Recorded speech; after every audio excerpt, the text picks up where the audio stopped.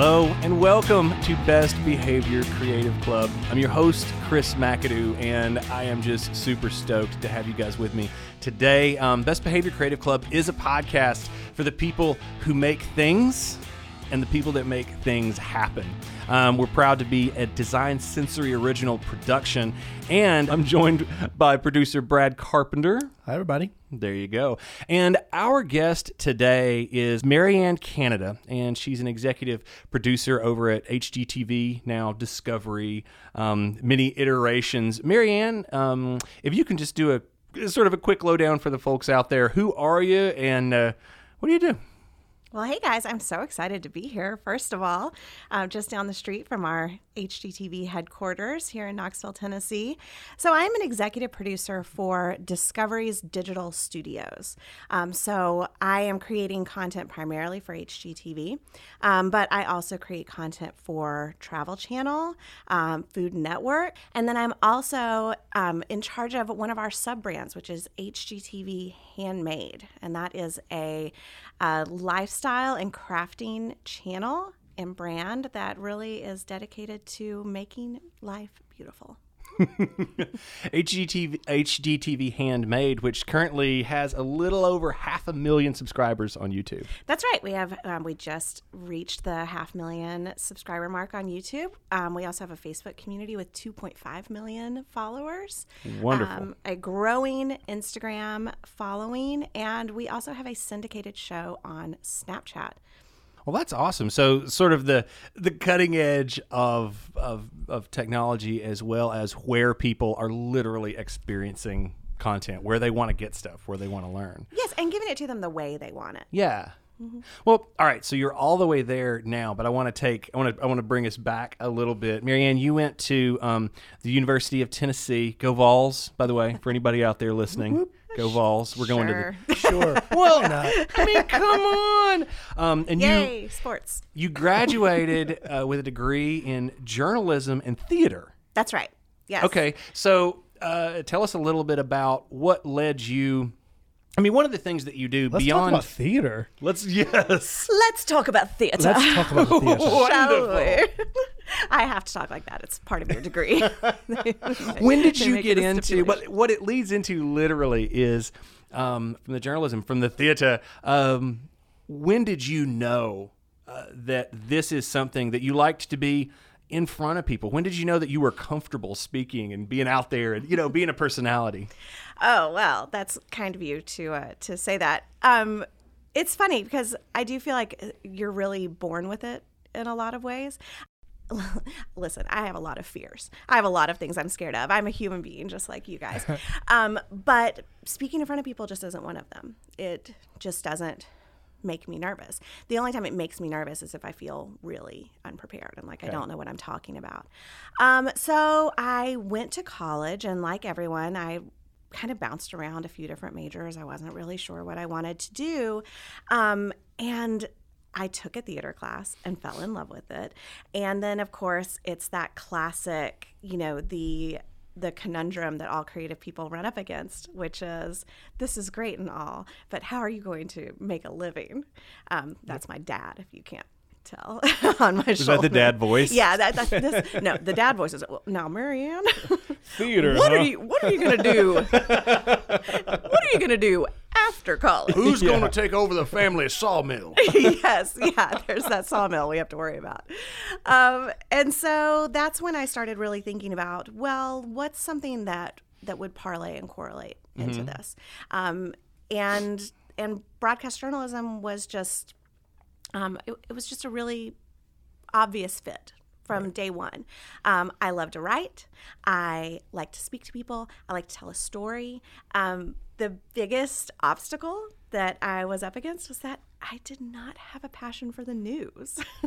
So I got my degree. Mm-hmm. I learned a lot. I learned a lot about writing for public speaking. I learned a lot about diction and speaking clearly and engaging with your audience and telling a story. And I learned that I had no desire to be the next Katie Couric, which so many of my classmates did. Mm-hmm. And so I got those degrees and immediately got a contract job with the National Theater of Slovakia, proving my dad wrong. Thank you very much. Hold up, back up. Do you need to rewind? Hold up, back up. Slovakia? Slovakia. Is that a real place? Well, it used to be. I know it's a real place. Okay, I'm like, But do it we sounds- need to get the globe out? It sounds like Klingon. Like Yes. So, the former Czechoslovakia is Yeah. now the Czech Republic, which got Prague. So that's Sure. great for them. And then Slovakia. And they were hosting an international theater festival for college actors. And I just, in a very roundabout way, had this opportunity to audition and got to be a part of that. And so I missed my college graduation, got on a plane Wow. to go to Slovakia. What did you perform? We performed The Flies, which is a Sartre play, and the Oresteia, which is a Greek tragedy that The Flies is actually loosely based on. Oh. Really lighthearted stuff, guys. Like a Greek tragedy which and Sartre. Slovakia would love because they Yes. have no sense of humor, right? Like they just don't. There's like jokes. What jokes? Yeah, the Slovak people are delightful, but it was dark. It was. Yeah. I mean, we joked about theater. This was Right. theater. Our director was this very respected Polish opera director. So our director was Polish. Half our cast was American. Half the cast was Slovak. So no one spoke any of the languages that we were, communicating Oh my in gosh. well. It was really an amazing experience. I learned a lot. I learned a lot about whether I actually wanted to be a stage actress. Sure. That's probably the biggest lesson I learned. So I came home from Europe after my 6-month contract was up, and I sold my car, and I moved to New York. Just because, why not? To be on stage, to be an actress. Well, that was the story I was telling myself at the time, was I was going to go to New York, and I was going to get an agent, and I was going to be an actress. But really, I just was like, I'm 22. I am We're not so simpatico married. right now. I'm sorry. Like what? I did the exact same thing except for the other coast. You went to LA, Yes. right? This is when I was like, pretty sure I was. I was not tw- a I West was I was Coast 20 person. years old. Yeah, There's- and I was like, I've got no boyfriend. I don't have anyone I'm responsible for other than me. So I really just wanted to live there. I knew I didn't want to live there forever. I just, Well, and there's about to be another correlation because much like Hollywood Brad, you were also a bartender Oh, in New York yes. City. I was slinging those drinks at the Cheesecake Factory, oh, making them dollars. I see. Like, it was corporate America, but dear Lord, I You was could like, just like print money, I right? was literally walking out with wads of cash. Yes, they would put us in a cab at night because they were like, "You will get robbed." Oh, I would get. Like you have I got so robbed. much cash. I got on robbed you right now. so many times. Oh, so many times. see? And what we would do, this is hilarious, but I would take $120 out with me to my car every day, and the rest I would keep in the safe. So I would never leave with more than $120. Okay. Even though I was making $350. So this was the robber's That money? was so if I got robbed, Oh, no. whatever. It wasn't a whole You're waste like, of a that's night. your that's like it's cost of doing business. Yeah. Well, the bar I worked at the longest amount of time, they actually, at 3 a.m., there would be a line of cabs out front, and they would put it was all girls, and they would put us all in a cab and send us home safely because, yeah, you don't need to be out headed to the subway with like $600 cash in your At pocket. 3 a.m. No. Yeah. It's not a good Well- scene. So, yes, I moved to New York and was a bartender. Okay. And I also, that's when I had always loved cooking, but that's when I really learned to cook. I worked in back of house. I worked in a restaurant kitchen, which was fantastic. And I did finally. It took me a while to get my footing. I mean, I moved to New York. I didn't know anyone. I answered an ad in the Village Voice, and kids, that's a newspaper. Wow. Yeah, I answered an ad in the Village Voice to find my first apartment. So it took some time to like get my footing and figure out where I was and what I was doing.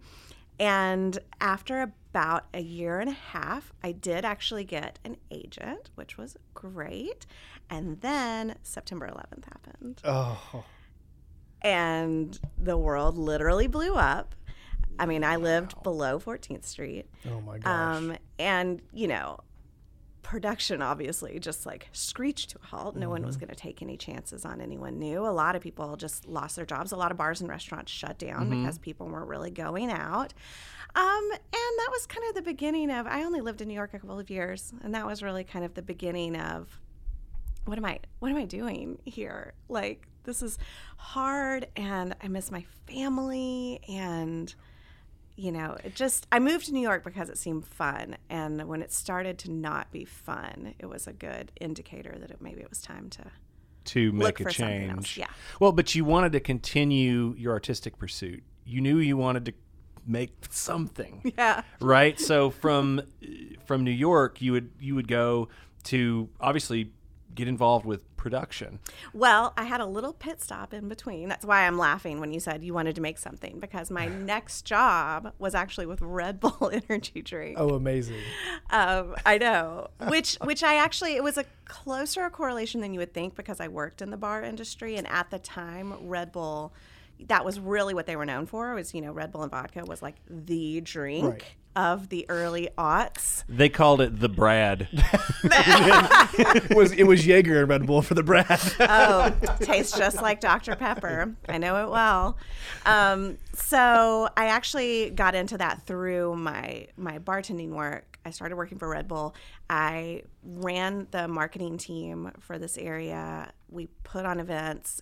It was, again, super fun until it wasn't. Was it like the X Games and like the Flugtag, and Yeah. we sponsored the national kayaking team, like freestyle. Food Talk is cool. That's like the beginning of experiential, really. It is, and it really I learned is. a ton, because nobody was doing what Red Bull was Yeah. doing, which was going into these places and creating these experiences. Hmm. And so I did that, and it was fun until it wasn't. And then I really did. I quit my job, and I kind of took a couple of months just to really figure out what I wanted to do, because I had been I felt like bouncing around without like a clear path. I mean, I was successful. I was making a living, but none of it felt like a career that I was growing into. And so I took a hard look at my skill set and my connections, and I decided that as much as I do enjoy being in front of the camera and talking to people, where I really felt I had a real career path was actually on the other side of the camera. Okay. And so I called a lot of people and sat down with a lot of people and took an unpaid internship with a small production company here in Knoxville. Because production, like so many industries, it's like a snake eating its tail. You can't get jobs because you don't have experience, but you don't have experience because you can't get jobs. Yeah. Yep. And so I literally was like, you don't have to pay me. Let me be on set. I will do anything if I can just put PA on my resume. So I worked on a show called Barkitecture that was about building luxury doghouses. Tell us a little more about that. Barkitecture. Barkitecture. I mean, it's really, it was about building luxury doghouses, and I was often the dog handler that had to keep the dog occupied while they built the doghouse and installed it and everything. The dog fluffer. Oh, well, now that's something else entirely, and I swear I would never do that again. Although it is funny to me that in the course of that show that they would just bring the dog on set, just like another talent, just be like, you wait here. Yeah. And then the dog's just there like, was all one right. house, they had 5 bulldogs, and I had to keep those bulldogs out of the backyard, which was their domain. It was interesting. Let's just say it's like middle of the summer. Bulldogs get very overheated. It's a whole scene. Unpaid. Bulldog wrangler. Dealing with bulldogs. But I did what I do, which is made myself indispensable. Right. Until they felt guilty that they weren't paying me, and then they started paying me. And I literally just used that as a stepping stone to get a production coordinator job at then Scripps Networks. Yep. For their in-house production company, Scripps Productions. And that was 13 years ago. And I have had 6 jobs in that company since, but all related to production. Wow. Yeah. So as the state of production, and for those of you out there that we have, listeners that come from like the design side and from the business and all this kind of thing, Marianne, when you're talking about production, Yes. give us a little kind of rundown about what that looks like. It's true, right? Production means different things to different people. Yeah. Right. For us, it's cinematic. I mean, it's truly taking something, well, especially as an executive producer, you are literally executing a creative concept from the beginning, from, the spark of the concept through the pre-production, which is finding production partners to partner with, casting if there's talent involved, finding a location, talking through the creative with the art director or the prop person on set, to production, which the actual production is, well, unless you're filming a movie. For us, the actual production is 1 or 2 days where you're actually shooting the video. But, before you shoot it, you're working with the lighting department to get the lighting set up. You're working with the production department to get them set up. You're talking through, the shot list, and then you're actually shooting the thing. And then you go into post-production, which is actually the longest part of the whole thing. Sometimes it feels like, which is just the notes process. And if you're dealing with, you guys work on the agency side. So if there's a sponsor or an agency involved, you're the go-between between the production company and the agency. You're getting all of those notes collected, getting everything delivered, and then ideally you're passing something off to a programming team who's putting it, in the right places. In the right places and in front of the right eyeballs, we hope. Well, I think one of the most fascinating things about production, it's one of my favorite, it's one of like the favorite parts of my gig, is that you may have a photo shoot or a video shoot or a commercial or this or that, and the work that the pre-pro essentially that goes up to that day of actual filming is sometimes it's tedious, and then the post is also like, we so many notes, all that. But the actual day, you could have 30 people running around carrying couches, lighting things on fire, handling where's the bulldog, like all this kind of stuff. But those are those days where you'll do a 14-hour shoot, and then at the end of it, a lot of times you're like, I still got a little more juice here. Right. Yeah. Well, it depends on if the right person is in charge. If the right person is directing, and not just the director, if the person is in charge of where people are supposed to be, yes, and letting people do their individual roles, yes, then it is a great day and you can work 15, 16 hours. If not, 2 hours and you're done. I have been on sets Yeah. where I was ready to quit the industry at Right. the end of it. So you can certainly have both ways. I really pride myself on, even no matter how high pressure, no matter what the stakes are, it's just really important to me that everyone feels valued and heard, and that the vibe on set is good. Like that's awesome. just my thing. I just cannot stand a bad vibe. And I really like my people. And there's always room for more people, but I'm also pretty quick to be like, digital productions in particular, you were talking about like having 30 people and this and that. we operate so lean. Compared to a commercial shoot or a television shoot. I mean, sometimes it's just 4 of us. I like to joke that we have some Travel Channel productions that I call a Kia production, which is if we can't all fit in a Kia, it's too many people. Because that surprises me. Oh, really? Does Yes, that shock you? that really shocks How me. do you think you get around for like no money? I mean, we're shooting things. I shouldn't say no money, but we're very budget conscious on the digital side. And we shot in San Francisco, and we went to 28 locations in 3 days. Wow. And that's because we all fit in a Kia. Oh my God! Not sponsored by Kia, but we should call us. Well, I think we're gonna make some phone calls. I think, and we're talking not just me, talent, a shooter, and a local PA, which is key because we don't have to park. Like she can take us everywhere, and she stays with the car.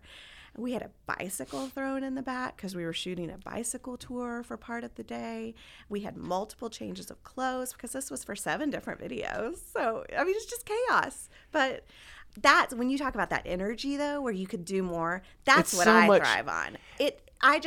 I'm not built for being on a huge set where there's one guy whose job it is to plug in the extension cords.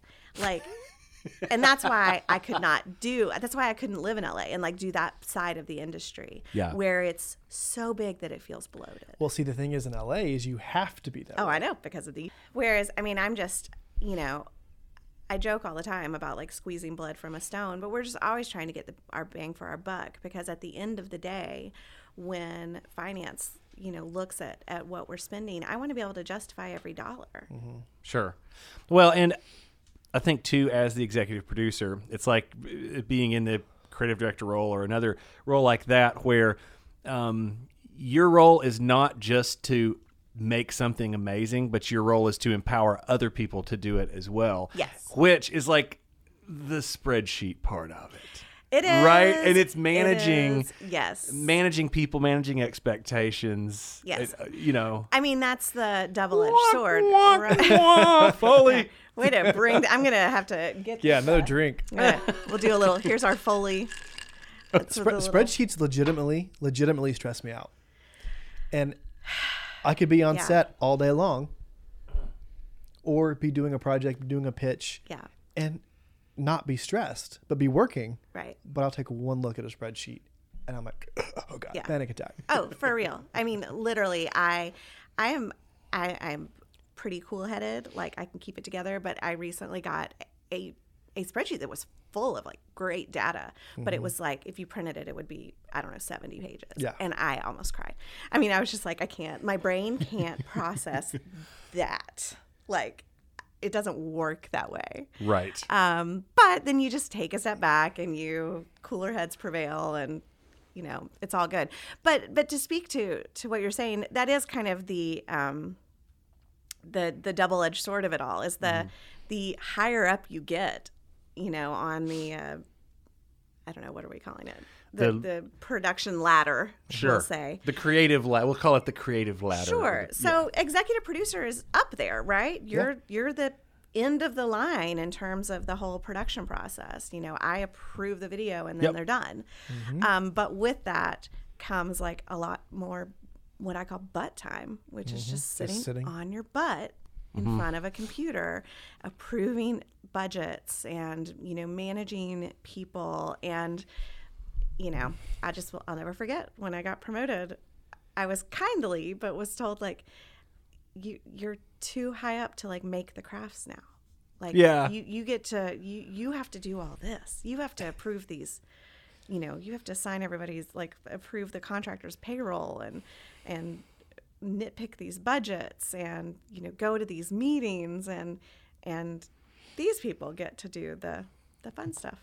Well, let's it's talk a trade-off, about, right? Let's talk about fun stuff for a minute, though, because one of the things that I like to dig into, especially for somebody that has been creating or been, gotten to where you are for a long time. You've developed mechanisms, you've developed habits, you've developed things that allow you to maintain that creative spirit. Right? Because, I mean, that can get beaten out of you very quickly. Yes. So what are some of the things that you do to, like, you're going to go in on Tuesday and it's like Tuesday's paperwork day or or whatever. Like, what are some of the things that you do to keep yourself personally ready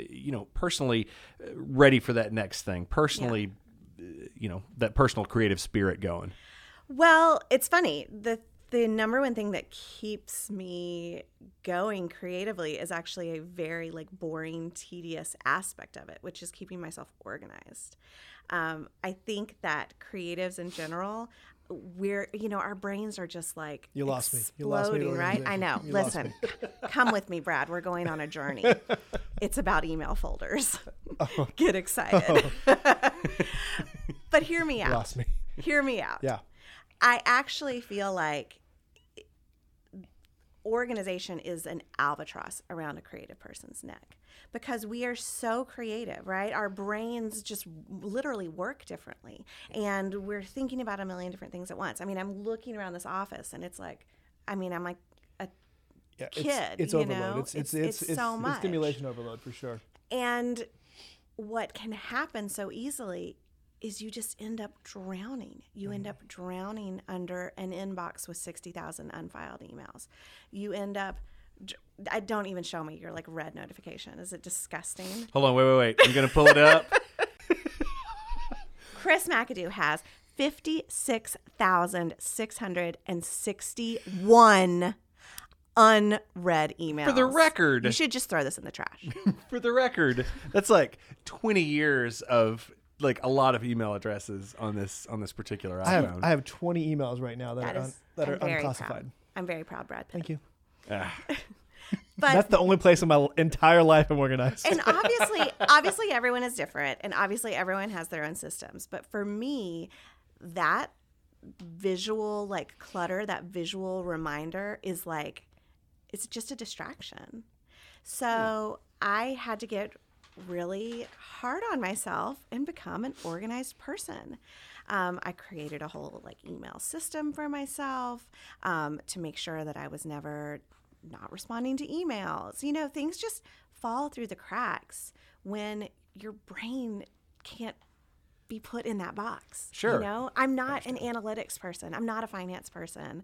I'm never going to be the person you go to be like extrapolating data. I'm an idea person, but you can just get all of that creativity can get crushed under literal clutter, but also like technological clutter. Mm-hmm. So, but you said something that I think is super important, that, I mean, essentially, like, this was not something that was thrust upon you. This is a decision you made. Yes. To take control of your creative life, to control probably of your professional life, of your personal life, right? Like, and so many times what you'll hear from like lifelong creatives is there's a lot of moaning. There's a lot of complaining. Oh, yeah. There's a lot of this. There's a lot of that. And like, I always look for those opportunities, obviously not in email, you know, but it's always interesting to hear those habits that you don't stumble into, but those decisions that you make. Every single morning, I'm going to write X amount of words. Every single morning, I'm going to get up and paint. Every Saturday, I'm going to spend this much time in the studio. I'm going to get organized, and these are the steps that I'm going to take. Right. Well, and every day I'm going to leave the office with no emails in my inbox. That's a gift I give myself because I'm giving myself time. I'm giving myself the knowledge that when I'm at home with my kids, I don't check my email because I don't need to. If someone really needed to get through to me, which I can't think of a reason in digital media that there would be such an emergency. Like these banner ads are out of control or whatever. Like Emergency section. Oh my God, what are we going to do? The color of the year is not what we thought it was going to be. I mean, Pantone. They got me again. But I know that if people really need to find me, they can. And I don't need to check my work email. I put my work email on the last page of my phone. I turn off all my notifications on all email. Wow. That's awesome. That's amazing. Because it's there. You can check it whenever you want to, but you don't need to have that visual, like, look at me, look at me, look at me, look at me.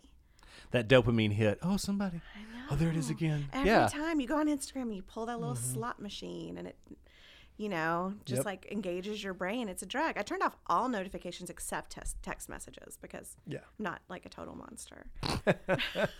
Well, the gift that you're giving yourself is time. Yes. And I think that is one of just one of the coolest things to say, even just as a, as a grown-up, literally. One of the things that changes from the time you're 25 and slinging drinks in New York City to the time that you've got a family and you have things that, take precedence, at the end of the day. How has, over the course of, a couple decades as a professional in this industry, how has having a family changed not only your career trajectory, but also like why you do it in the first place? That's a really good question. I would say it did make me get a lot more serious, which, gosh, between like organization and getting serious, I sound like the most uptight, boring creative on the planet. But hear me out. But it did. I went through this period in life. I mean, even when I got into production, it was on a whim. I mean, I took this job in Europe because why not? And I sold my car and moved to New York because let's just see what happens. I took that job with Red Bull mostly because it got me back down to the Southeast, which is where I wanted to get. But also it was like, well, that seems interesting.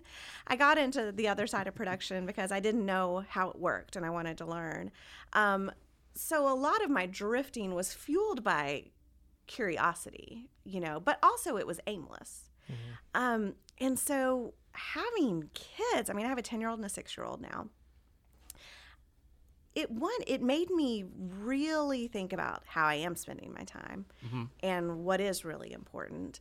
And my husband works part-time. He's the one who's like the primary caregiver with the kids, like the day-to-day, picking him up from school and all that stuff, which is crucial. I don't know how families with 2 full-time working parents do it. It's just an amazing feat to pull off in general.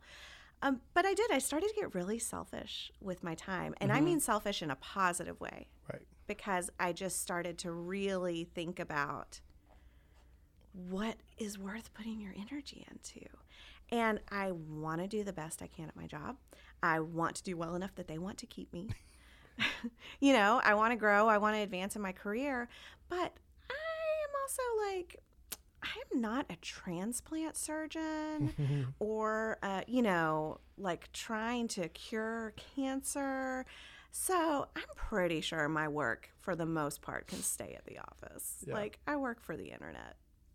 I work for the internet. Amazing. It's just like at the end of the day, that's what it says on my Instagram bio. I work for the internet because that's great. And trust me, if you've been on the internet, there's nothing on the internet that is worthy of your time. Like answering an 11 o'clock at night phone call or whatever. Truly, there's nothing. I do a lot of influencer work. And so when I get emails from people at 8 o'clock on a Friday, I write back, it's just people doing selfies. That's all it is. And I send it back and I go hang out with my family. Yeah, it's just the internet. I say that all the time. I have worked with production companies who come from a TV background or these directors who are so talented, wildly talented, went to film school. Good for you. And they're and there's a shadow over there, and I have to be like, it's just the internet. I'm going home at 5. Yeah. We're wrapping at 5 o'clock. That shadow is fine. This is a 2-minute craft video, and in 2 hours, there's going to be a new one.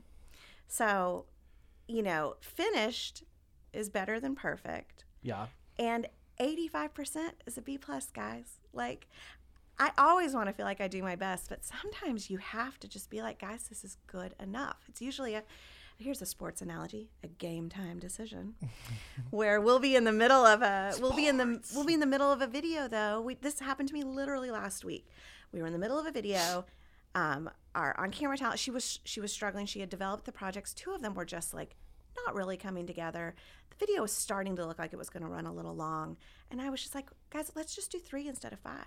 And everyone, we can do that. And I was like, yes. Yeah. And I'm literally telling you, you can do that. And you know what? Next time when you're working on the project and 2 of them are just not working out, let's talk about it on the front end. Let's not wait until we're in the studio with the cameras rolling to be like, this isn't really working. Because again, like there's no one behind us that's like, oh, I don't know. You said you were doing 5 miraculous glue gun hacks and now you're only doing 3. Like, what are we gonna do? No one knows. No one's keeping track. Like we have that freedom. We're so fortunate to have that freedom. We're not doing a whole. We have to have 21 minutes and 30 seconds of runtime because we're a network TV show. It's the internet. You're speaking my language. I made a 2-minute video and I made a 4. You're speaking to me right now. Yeah. You remember on Friday when they were doing the cocktail video upstairs? Like, it was like they were filming the Mona Lisa. And I was like, he's making a cocktail video. Like, what are we doing? insane. You're like, have you gone on YouTube? There's a guy who's literally shooting it with his phone. He has 14 million views, and it looks like garbage. Like, let's all just take a step back. Seriously. And look at what we're doing and just enjoy it for a minute. Well, there's your enjoy it for a minute, right? Yeah. Because you talked about how like you like a great vibe on set. I do. I am 1,000% in agreement, and being able to know that that's something that you value. Yes. Right? Like you have to take a stand on that above other things, right? You want people, if you are going to spend 12 hours, a day shooting, something, or if you're going to be in office, like why would you not work to make the experience enjoyable? Why would you not want to do the best job that you can and like be nice to people? Oh, Yep. Oh my like, gosh, yeah. 1,000,000%. I mean, that is honestly like if I live by one thing, it's like don't be mean. Just be nice. No matter how stressed out or how bad your day is going. I mean, whatever factors. Yeah. I do think it helps. Like, I mean, you joked about being a grown up. Like, I'm a grown up. I've been through some like awful things. You know, my son is a cancer survivor. He had cancer when he was a baby. We spent a year in cancer treatment with like very low chance of survival, and we got through that. I'm like, guys, life is too short to be mean to people, but also the people that are making those choices, that's coming from a place of like unhappiness as well. So while I try to live personally and professionally in a place of being kind to people and being generous, that generosity extends to cutting people some slack when they are making choices that I would not make. Well, I think what you learn there is especially from your son, from Hugo, 2014, right? Yes. Is when all of this happened, and we are talking about the internet. The internet can be a crazy place, but it can also be like a place where I think you guys found a lot of amazing community and support. Yes, we did. It was crazy. You're right. Like the internet can be a really dark place, and it can definitely be. It can show the worst of humankind, the worst. But it does. Let me back up. I think people are so desperate for connection. Because so much of what we do on social media, of what we do online, it's all false connections, right? Like you're not actually, the only way people can interface, the only way people can get that, serotonin that you get from like connecting with a person is actually face to face. Watching and scrolling through Instagram and double tapping someone's picture, we're desperate for that connection and it's not real. But this is a great example of a way that people can come together and can really support people. I mean, I've just never seen anything like it. I remember my dad coming over to my house, just tears in his eyes, because my dad, I mean, he's like a young baby boomer, I would say. So I know, and boomer is such like a bad word, but that's his age range. And he just came over like tears in his eyes, and he's just like, I've just never seen anything like this in my life. I never thought I would see anything like this in my life. The context being is that the community, there was a groundswell of support. There was a Facebook group. There was, hashtag Go Hugo. Yeah. There were celebrities. It was crazy. That's amazing. Yeah. We came to the concert. There was a benefit concert at the Bijou, at the Bijou Theater. Yes. But I don't know. It was just what it showed was a strength of, like you're talking about, of generosity and of character for you guys to have come out on the other side of that. And I think it seems to have informed even stronger your take on, I'm going to be generous with people. I'm going to take my time. My time is valuable. You know what? So is yours. So let's make the most of it while we're here. You know what I mean? Yeah. And I really do. I really try to cut people slack, whereas I think in the past I would have made rash judgments against people, and I really do try to step back when I find myself falling into that trap. It's like very human of us, but it did. What it really showed me, and this is something I try to remind myself now, because I feel like we're more divisive than ever, right? Like the stakes are higher than ever. Everything feels so fragile and perilous. And what it shows me is that people really do want something to band together around, even though right now there's so many, like there's two sides, you know, and nobody can fathom bridging that gap between those two sides.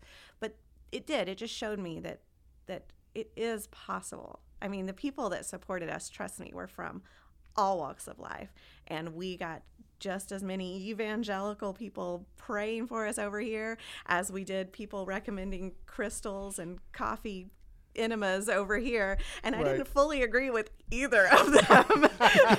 You know, somewhere in the middle. But somewhere in the middle, there was my little boy and these people who cared about him and who cared about our family. But along with that, it did really make everything super clear for me in terms of, again, like my time and what's actually important.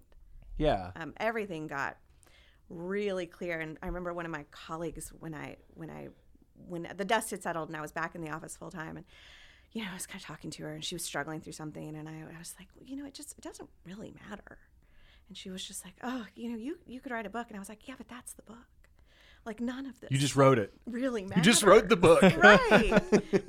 like care and be passionate about what you're doing, but none of this is like the real stuff. Yeah. The real stuff, again, it comes down to that, like, how do you treat people, right? How do you treat people, and how do you lift others up? If you're at work or wherever, how do you, instead of stomping down, how do you lift up? Yes. Like, this is how we're all going to make this day great. This is how we're all going to make this project sing. You know, I think that in and of itself, being able to just look at life that way, that helps you. I mean, to me, like, that helps you keep that creative spark, that creative energy going, not just when you're young, but when you're in the midst of your career. And, you know, there's nothing cooler than, to me at least, like experiencing somebody or talking with somebody that's done this for like 40 years, and they're still like, yeah, this is fun. This is the fun stuff, guys. Yeah, like this is a great job to have, or this is a great, you know. I said it last week. I mean, we were making like wedding cake toppers, and I was like, this is so fun. This is a job. Look what that we people get to do. have. Like, guys, this is the best. Well, to kind of to bring it back into the present day, one of the questions that we always do like to ask is like, what's next? Oh. Yeah, for you guys. Well, I guess it can be a two-part. It's not just what's next for you and for HGTV and Handmade, but it's also like, do you see any? Let's talk trends. Oh, there we go. That's my favorite part of the episode. Oh, here we go. I love it. Really? We'll sit back and listen. Oh my. To your expertise. Well, that's interesting that you say expertise, because I feel like in digital in particular, this is a time of absolute chaos. And I don't mean chaos in a bad way. You know, especially if you have like a history working for digital brands, like we kind of went through like the Wild West, right? Where no one knew how to monetize anything on digital. No one really knew what to do with video. Like, there was this period where it was just kind of like we were just kind of throwing stuff out into the black hole of the internet and like seeing what would stick.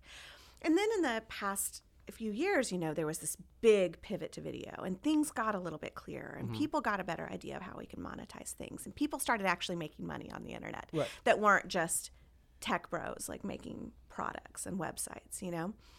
And now we're in, at least as someone who works for what is primarily a cable network, now we're in this new frontier again, where linear television is making this big swing and kind of casting their eye on digital, because people are cutting cords, cable consumers are dropping off.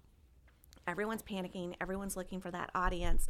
Everyone's looking to digital pioneers like Netflix, you know, who are retaining that audience in a way that everyone is finding really, really interesting. And so I think what's coming next is you're just going to really see the lines between TV and internet blur more than ever.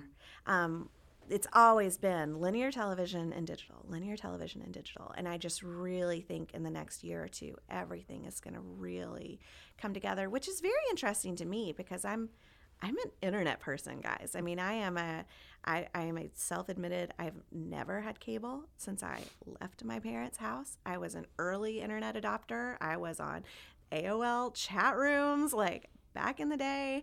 So it's interesting for me because people have always asked me, well, why you're so good at making content? Why aren't you making TV shows? And I'm like, I don't want to make TV shows. I like the content I'm making because this is the kind of content I want to watch. So it's going to be very interesting to me to see those worlds merge and kind of see what comes out of it. I'm really excited though, because I feel like if I've learned anything in the past couple of years is that there's room for all of it. There's room for scripted television. There's room for reality. There's room for DIY content. There's room for all of it. That was one really exciting thing about Discovery acquiring Scripps is Discovery is a huge company. It's a global company. And you really, it's so exciting to kind of see all the different avenues that they can take. I mean, they're the distributor of the Olympics in Europe, in all of Europe. Gosh. So now like I work for a company that has a stake in the Olympics. You know, it's just, there's Oprah, there's, you know, they just signed Dax Shepard to like Motor Trend, and they've got Tiger Woods. Oh yeah, on the he's Golf down Channel. in like Mexico right now, driving dune buggies or something. Yeah, it's the best. I think it's time for an HGTV/Shark Week crossover. Oh yeah, we've been pitching it forever. Like, I mean, what? I mean, obviously, there's got to be something there. Like, well, that is cool. Like, I think you're at an interesting place working for such a large company with so many distribution, like so many distribution channels, and now trying to figure out literally how to line all those up, where the people are, and what they want to, and what the folks, what the people, the audience hasn't even thought of yet. yes. Well, like we just launched the Food Network Kitchen, which my colleagues at Food Network have like devoted their lives to, as well as several people in our digital department. And it even trickled down. My team produced 2 series for Food Network Kitchen. But they're really trying to align themselves as the Peloton of cooking. So the idea here is it's not just, you can go and you can search lasagna and watch a cooking video of someone making lasagna. But the really, I think, innovative thing that they're doing is they have all these live cooking classes. So ahead of the class, it'll be like at 5 p.m., Bobby Flay is making chicken enchiladas. Here's your grocery list.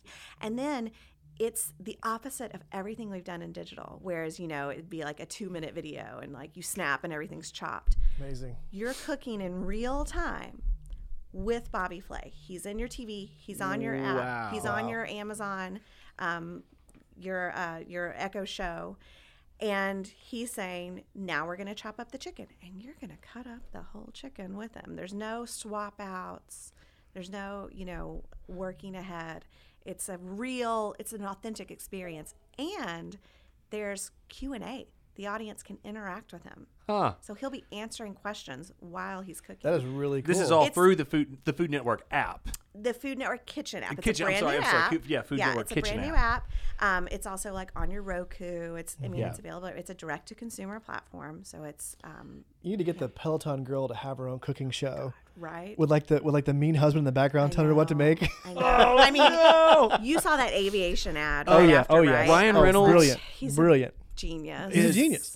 That was the most brilliant thing. That was the most brilliant pivot. So Yes. fast. They were on it. And that's what I love. Like, that to me is, we're not getting bogged down in the perfect. We're just acting. I don't know if you guys saw, like, Netflix asked, this was yesterday or the day before, on Twitter. It was like, as a brand, what's like the most racy thing you've ever said, you know, that's applicable to your brand? I can't remember the exact tweet, but all these brands came in with these really like racy, you know, risque tweets. HGTV's was, does the carpet match the drapes? You know, it was really funny. But it was I'm blushing now. I know. It's so tee. But it was so fast. And I think that's, it's exciting to see these bigger brands not be so precious and just like get something out and get that engagement and like try to capture that lightning in a bottle, and don't take 6 months of ideating to like get to the perfect logo. I'm gonna cry. Are you gonna? I'm do gonna we need cry. to Brad dance? is getting. You are speaking my language. I'm gonna just have this podcast on repeat in my office. Brad's gonna come work for me now. It's gonna be great.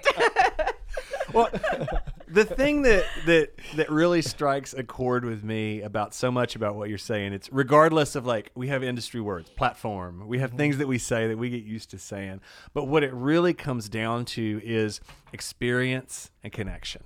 Yes. Can you elevate an experience? Can you make somebody's day better by providing whatever it is that you are providing? Yes. And like cooking, I'm going to set that up, and I'm going to cook along with Bobby Flay. He will probably be disappointed in me. I'm sorry, Bobby.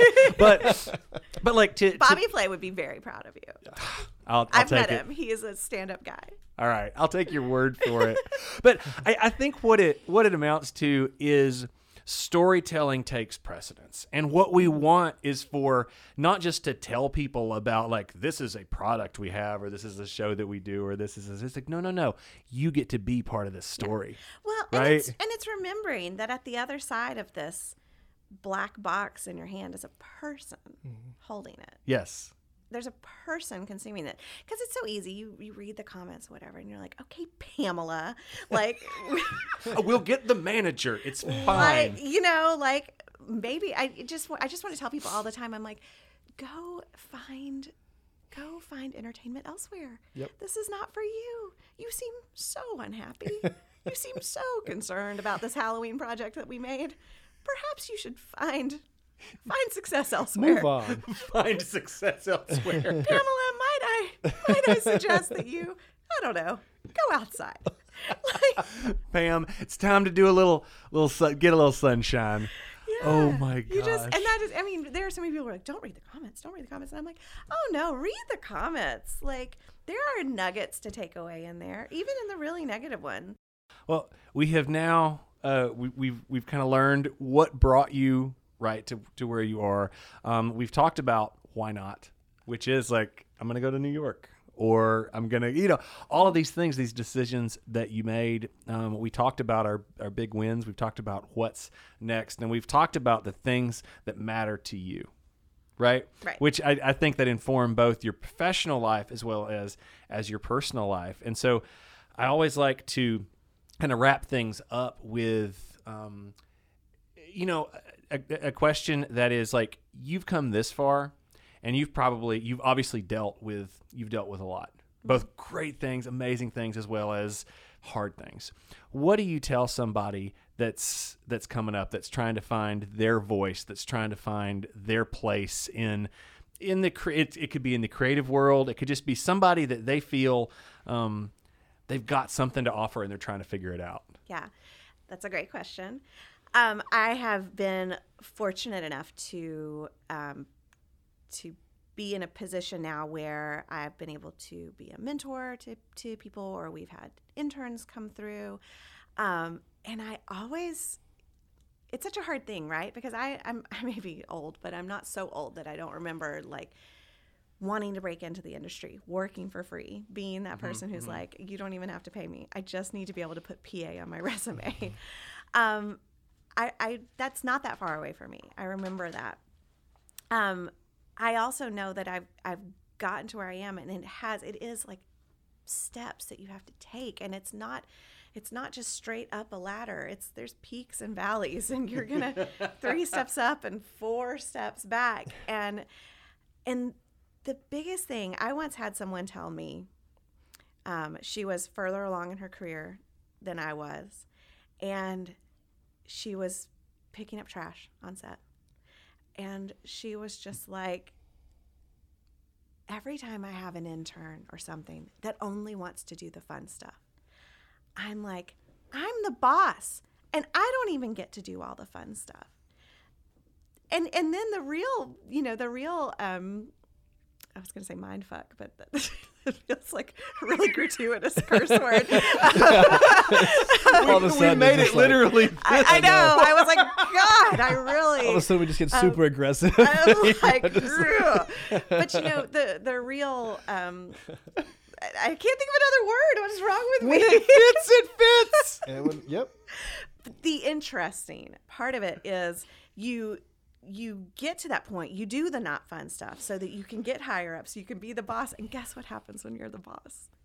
You're back to doing the not fun stuff because somebody has to approve those budgets, and somebody has to fill out those spreadsheets, and somebody has to keep the train on the track and be the one who's in charge and be the one who's ultimately accountable. So if I was going to give advice, I would just tell people there's no job too small, and never lose that. I still pick up the trash. Yeah. I still will go make a coffee run if somebody needs coffee. If you have the right attitude, it's all the fun stuff. Well, Marianne, where can everybody go to learn more about you, about HGTV Handmade, and about like the Food Network Kitchen, all the stuff that you guys have going? Yes, I highly recommend everyone, if you are interested in food and cooking at all, Food Network Kitchen, you can download it. I believe there's a free trial membership, but it's a really reasonable price. It's really fun. They're doing some really interesting stuff. HGTV Handmade, our full-length episodes are on YouTube. Highly recommend it. 4 episodes a week. I know it is a machine, a content machine. We've got really amazing creators. We're doing all kinds of projects for all kinds of skill levels, everything from crafts to decor to entertaining. As far as me, I am at Marianne Canada just like the country, across all social media. If you follow me on Instagram, it's a lot of like my new puppy and the house we're renovating. So, if that's your thing, like by all means, follow along there. All right, internet, you got your call. Everybody out there, thank you so much for listening. I hope you got a lot out of this. I certainly did, and I cannot say thank you enough to Marianne Canada for joining us. Everybody, this has been Best Behavior Creative Club. It's a podcast that is an original Design Sensory production. Thanks so much for joining us, and we'll see you next time.